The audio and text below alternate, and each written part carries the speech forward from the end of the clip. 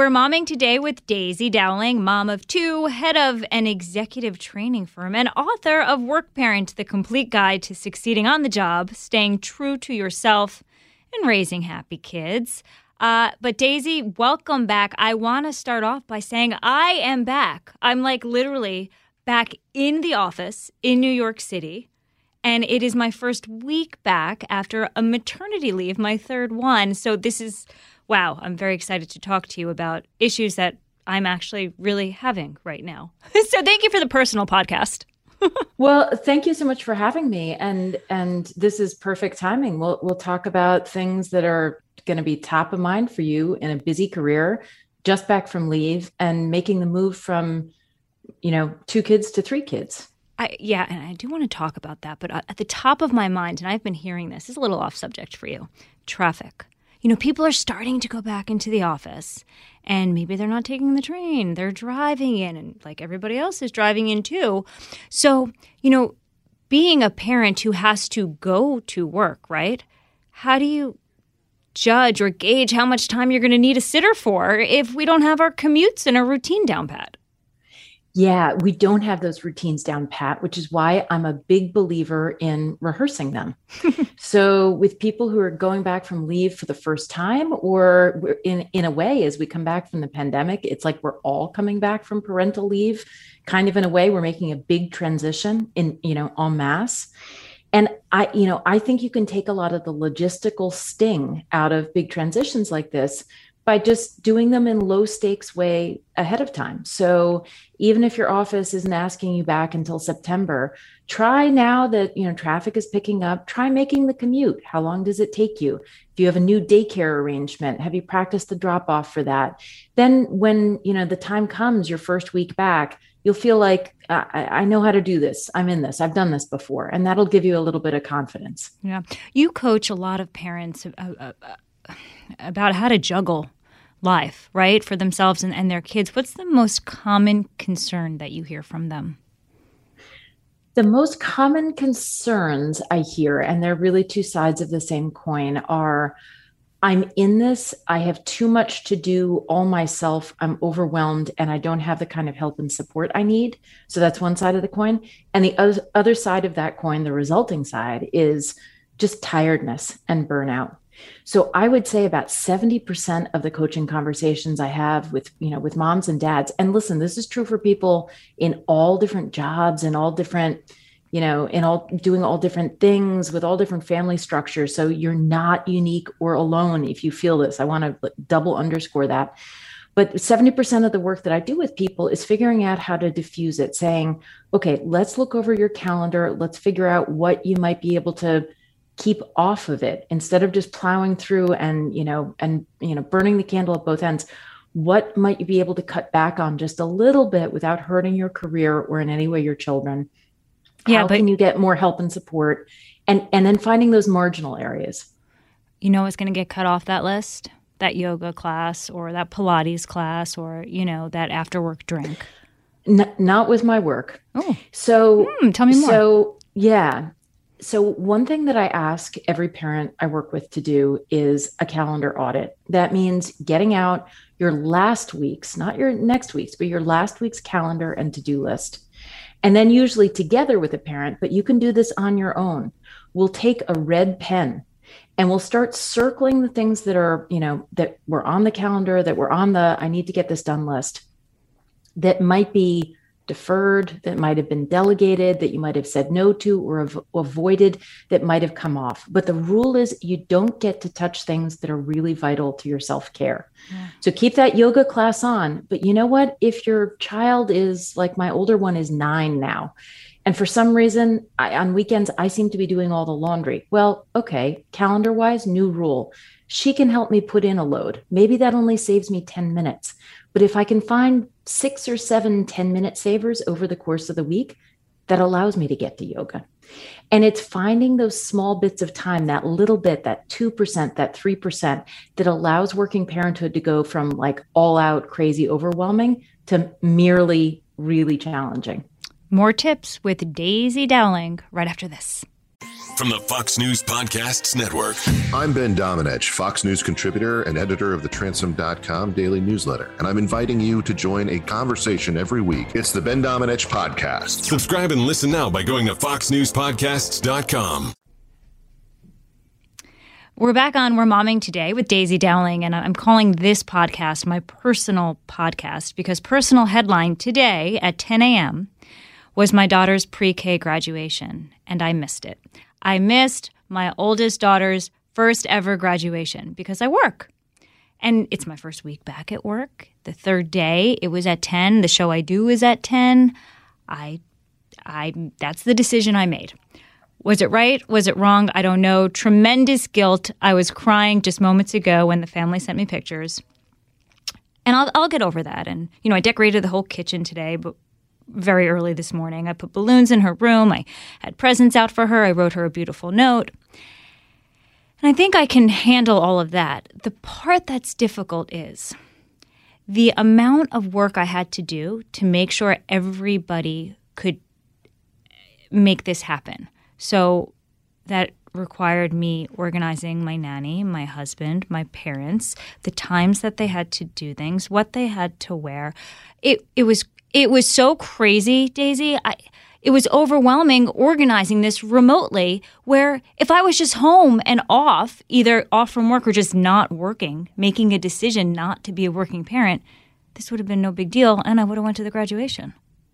I can't tell you the number of phone calls I got this morning, and I wrote everything down for everybody. So the first thing I want to do is push back a little bit on your guilt. And if that sounds surprising, like, wait, it's guilt. You shouldn't be pushing on me. I already feel crummy. I mean that in a very gentle way. So when somebody tells me they feel guilty as a working parent, it's usually because they think that they're operating somehow in opposition to their values. If I'm such a loving mom, why did I miss the preschool graduation, right? I did something in contradiction there. But you didn't miss the preschool graduation to go play tennis or to get your nails done. You did it because this is an important job for you. This is work that you do to support your family, to give your daughter opportunities, to be an incredible role model for her as she grows. So I want you to sort of restake a little bit here and think that, you're not acting in opposition to your values. You're doing something that is really important for you, for your family, and for her.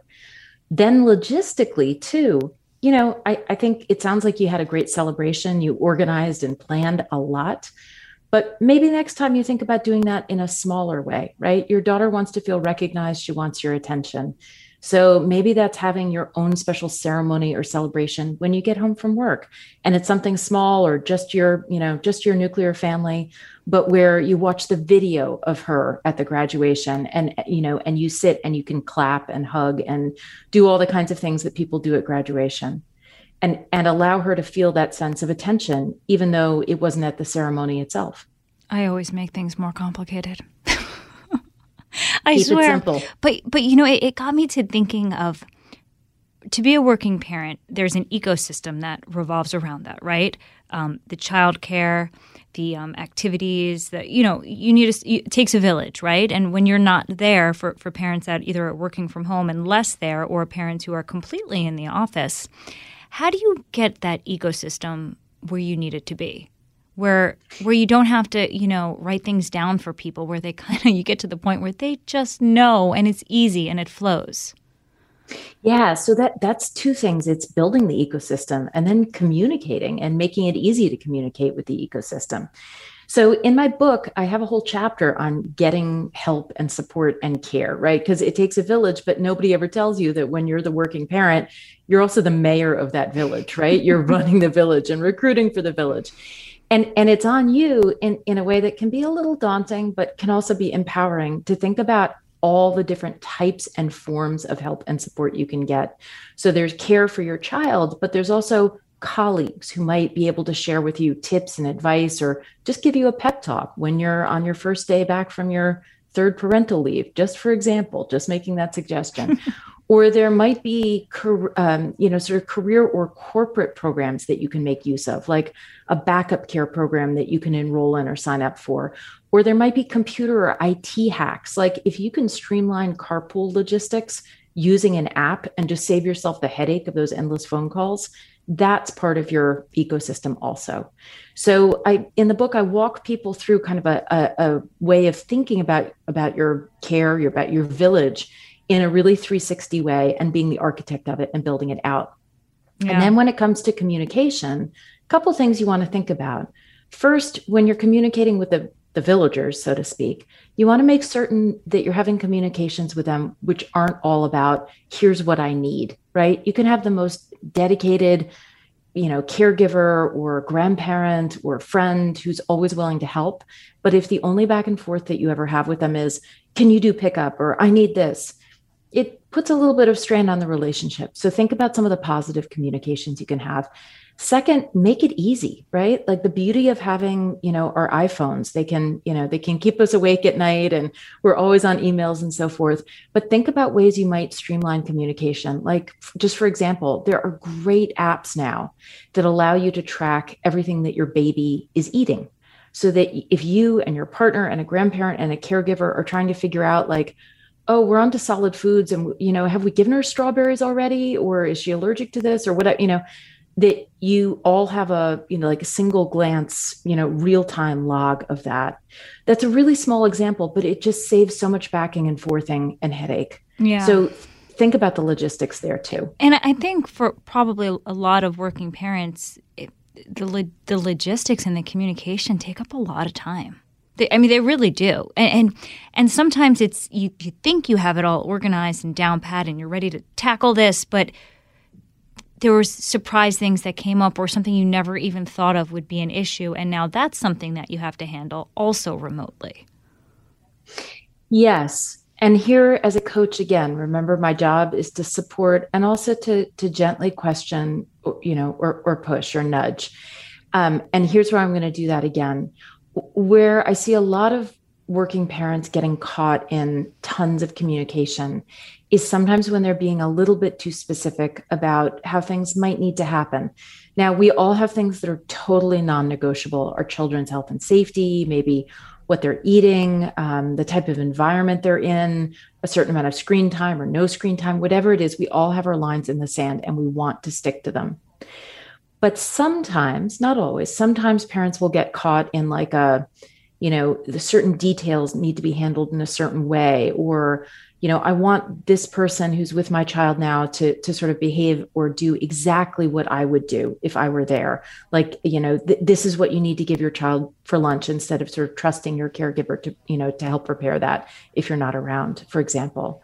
So just question yourself and say, am I communicating about things that are truly important, sort of merely concerning, or things that maybe I can let go a little bit, and maybe that will get you a little bit of time back. And then I think it can also be really, really helpful with regular caregivers, with members of your village, whoever they are, neighbors, friends, family, etc., to have more regular check-in times where you're not constantly like ping-ponging back and forth. So maybe it's every Friday afternoon, you get to the daycare 15 minutes earlier than you need to, and you just kind of hang around with the people who are providing your child's day-to-day care. Yeah. And you can talk about how the week went and when your child was happy or upset or scared or, eating more or less or whatever. And that allows you to download in a really effective, very satisfying way without being so caught in the day-to-day. It's easy. I love that last suggestion, but that was ripped from so many of us with COVID, with the pandemic, because if you were lucky enough and did choose to send your child to school or daycare, parents weren't allowed in. I mean, me and some of the moms who I happen to know from beforehand, before school, were just saying how this whole year at school, we don't know what the classroom looked like. We don't really know what they did. We know just what our child has told us. You drop off, you pick up, and your child is literally taken from your car and put back in, and that's all you know. Absolutely. And listen, I homeschooled my kids, or distance learned God my bless kids you. for 13 months. And I've never actually met their teachers they had this past year, which was, really threw me for a loop, but just, speaking very personally. So I hear you. At the same time, there are things that we can all do to communicate, right? Like, that your child gets taken out of your car wearing a mask. It feels very impersonal, even really jarring, really upsetting. But you can always ask for a 10-minute Zoom, or, at the front end of the school year, coming into this past September, when my kids were remote, I sent each of their teachers a long email just saying, here's what I want you to know about my child. It's not a question. Aww. It's not a concern. It's not an ask. It's nothing. It's just context. Okay. My younger one is left-handed. She really likes this subject. She is concerned about this. This is her favorite movie. Here's activities that she likes, et cetera, et cetera. So that teacher and I, that he had more information, but also that he and I all of a sudden had a dialogue. And then throughout the year, I would sort of do these updates. And I usually got some really great things back from a teacher, let me just say, who was busy and probably working harder than he's ever worked in his life. But you're an expert. You knew to do that. I wouldn't have even thought of doing that. And one of the reasons I wouldn't think of doing that is I would say, oh, this teacher's probably so overwhelmed. Why would they want this information from me? So if I had thought of it, which I didn't, I would have said, well, maybe I shouldn't. Yeah. And that's because you're a good person, right? So I don't want to bother you. I don't want to. No, it is. Yeah, you don't want to bother and overwhelm an educator who's already overwhelmed, right? But I think when, as working parents, we come from a position of support and collaboration, if we can say to a caregiver or to an educator, listen, I can't even imagine what you're dealing with right now, right? It's overwhelming. You never asked for this. It's beyond. Mm-hmm. In that context, I'm going to share something with you that I think might help make your job just a teensy tiny bit easier. My kid's going to be masked. You can't see him smile. Here's what makes him smile. Let me share that with you. And if you have any insights, I'm more than happy to hear them, but no expectations, whatever. I think people are really excited to get that kind of approach, as opposed to just, fill me in. I want more information. And I think on the back of COVID, we actually have an opportunity to establish some even more positive, strong relationships with caregivers and educators than we've ever had before. And what about those relationships with bosses and corporations? Because work from home has taught America that, yeah, we can be trusted. We can get our jobs done at home. And I've spoken to so many people about this. The new normal, what does it look like? Some people will have hybrid schedules. Some will, stay home forever. Others will just be in the office. Whatever you choose, it's going to be different. What if you could look into a crystal ball, how sympathetic do you think bosses are going to be, let's say after Labor Day, when as expected, it's mostly back to normal? How do you think companies will have changed with regards to family life? Yeah, sympathetic or scared. And those can be interrelated or felt at the same time. So the Wall Street Journal just did an article this past week about how people are just upping and quitting jobs at a higher rate than at any point in the past 2 decades. And I can only imagine, looking into my non-existent crystal ball, but I can only imagine that is going to increase. So, most of the managers and leaders I've spoken to throughout the course of this pandemic have told me, listen, I want to be supportive, but I'm not sure exactly how to in the context of needing to just deliver business to get this done. So I think managers are open to conversation and open to solutions and ideas when they know that the person talking to them is sort of, looking at it from their perspective, saying, hey, I can be even more productive for you. If in my 2 days per week at home, I don't have to do the commute, that means I'll be able to do more client outreach, or, with that time saved, I'll be able to do, whatever it is, fill in the blank. So I think people are open to that kind of conversation. Mm. I also think they're rightfully concerned and worried about, oh my gosh, the hiring market's really heating up and people are leaving. Yeah. So I would say to each working parent listening to this, feeling a little bit like, oh my gosh, I'm sort of at the mercy of my organization. Listen, there's 52 million of us. That's a lot. And we all share this concern. So I think we have more power than we think we do. In your coaching, do you find that parents have enjoyed being home, working from home, or do you think they do want to get back in? So in a day when I have like 5 different coaching meetings, I will hear 5 totally different stories. And it's so dependent on The type of where work. people live and the type of work. And listen, I live in New York City. So in a, standard sized New York City apartment, right? I haven't won Powerball. I don't have that kind of dwelling, in Manhattan, in a standard sized New York City apartment, working from home long term. It sounds really daunting, right? Because I just don't have the space. That's me. Other people tell me I'm never going back. I will only take a job or stay in this job if I can get 5 days a week at home. So there's a total range. What we each have to do now, though, and this is kind of the homework that I want to give people, is remind ourselves that work from home or work in person or in an office, that's not the only component of flexibility. That's very binary. It's like black, white, yes, no. There are a lot of different other things that affect your working life as a parent. How many hours you're working, how much you control those hours, when those hours occur during the day. Can you shift your hours earlier and end earlier to be with your kids?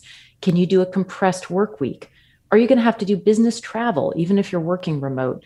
So I think we need to think holistically and big picture. And for you to say to yourself, given what I learned over the past, year plus, what's going to work for me? And it's not just all about a commute and being in person. It's about all these different components and factors and a system that's going to be sustainable for me long term. And sustainable, is that a conversation that you have with your children too? Like, hey, look, mommy and daddy are both work, and fortunately or hopefully in September, you're back in school full time, mask or no mask. And these are the changes that we're going to make, mom's going to get up earlier and come home earlier, or is that a conversation you should have with your family first and then run it by your boss? I guess I'm struggling with, we might figure out what we need, but while it's a worker's market right now, right? I don't know how receptive companies are really going to be to our demands. Yeah, demands positioned in a way that makes it clear that you're going to be really valuable to the organization, right? Yeah. So if you walk in and say, I want 4 days a week at home, honestly, as your coach, I would say, good luck, right? I don't know how effective that is going to be. But if you can go in and say, I met my quota and exceeded it, in each of the past 4 quarters, 5 quarters that I was working remote. And as we think about the next year, I'd like to ask for X number of days working remote on the condition that I continue exceeding my targets. And knowing, and I want you to know that even when working from home, I will be flexible. If we have an important meeting, I will come in, et cetera. If you can frame it like that, it's going to seem like much more of a non-event, and it won't feel, your boss or your manager won't be under assault. They won't feel like they're the victim of a hostage taking, which it's going to make it easier for them to try and accommodate you, even if they can't give you exactly what it is that you want. And you remain very calm. You don't say, or else I quit. You have that conversation, see where it develops, and then you can make other choices, right? You see what the reaction is. Once you've done that, you can then communicate with the kids. Your job is to try and keep the kids as non-stressed out as possible. So you don't want to be running multiple iterations of how mom's going to be working by them and sort of constantly changing stuff, because they'll get confused. Once you have sort of what you think is your new normal, then you can start previewing it and talking about what that's going to look like and how,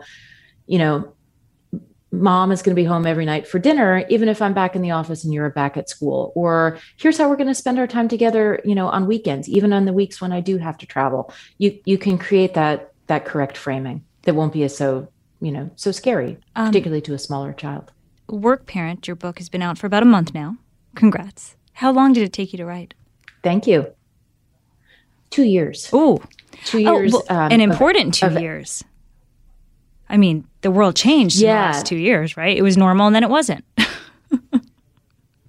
Yeah. So I was a big believer that we were on a really difficult path as working parents well before any of us heard about the COVID-19 virus. In the past dozen years or so, with modern technology, with current pressures, with the family structures that we have now, which are for the most part or majority dual career couples or single parent households, really outnumber quote unquote traditional families where there's a breadwinner and somebody at home taking care of the kids.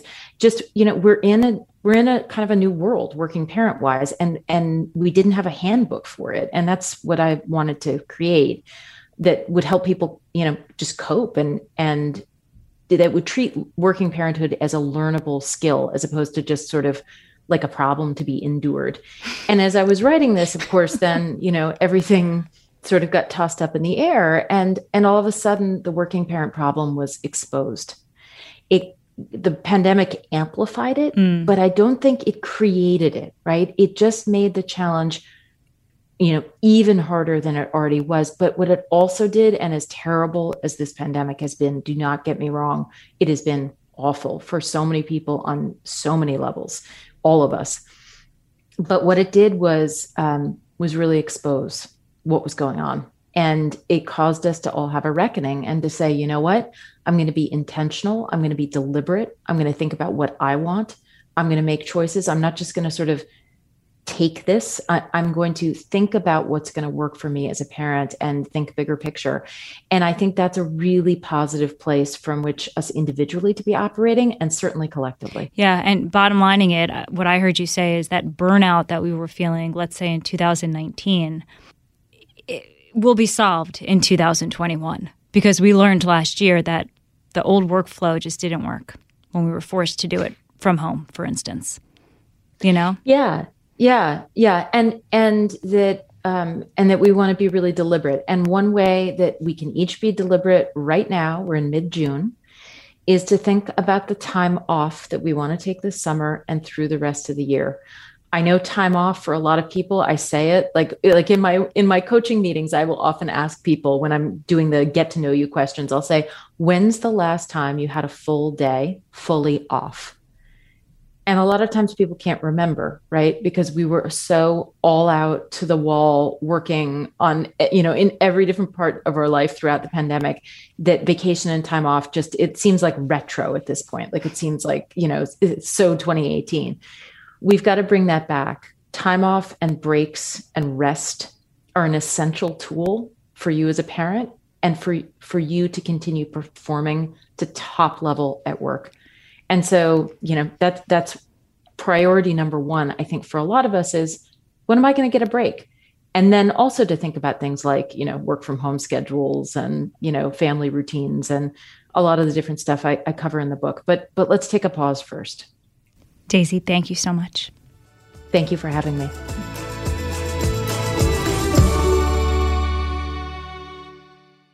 I'm Guy Benson. Join me weekdays at 3 p.m. Eastern as we break down the biggest stories of the day with some of the biggest newsmakers and guests. Listen live on the Fox News app or get the free podcast at GuyBensonShow.com. Listen to the show ad-free on Fox News Podcast Plus, on Apple Podcast, Amazon Music with your Prime membership, or subscribe wherever you get your podcasts.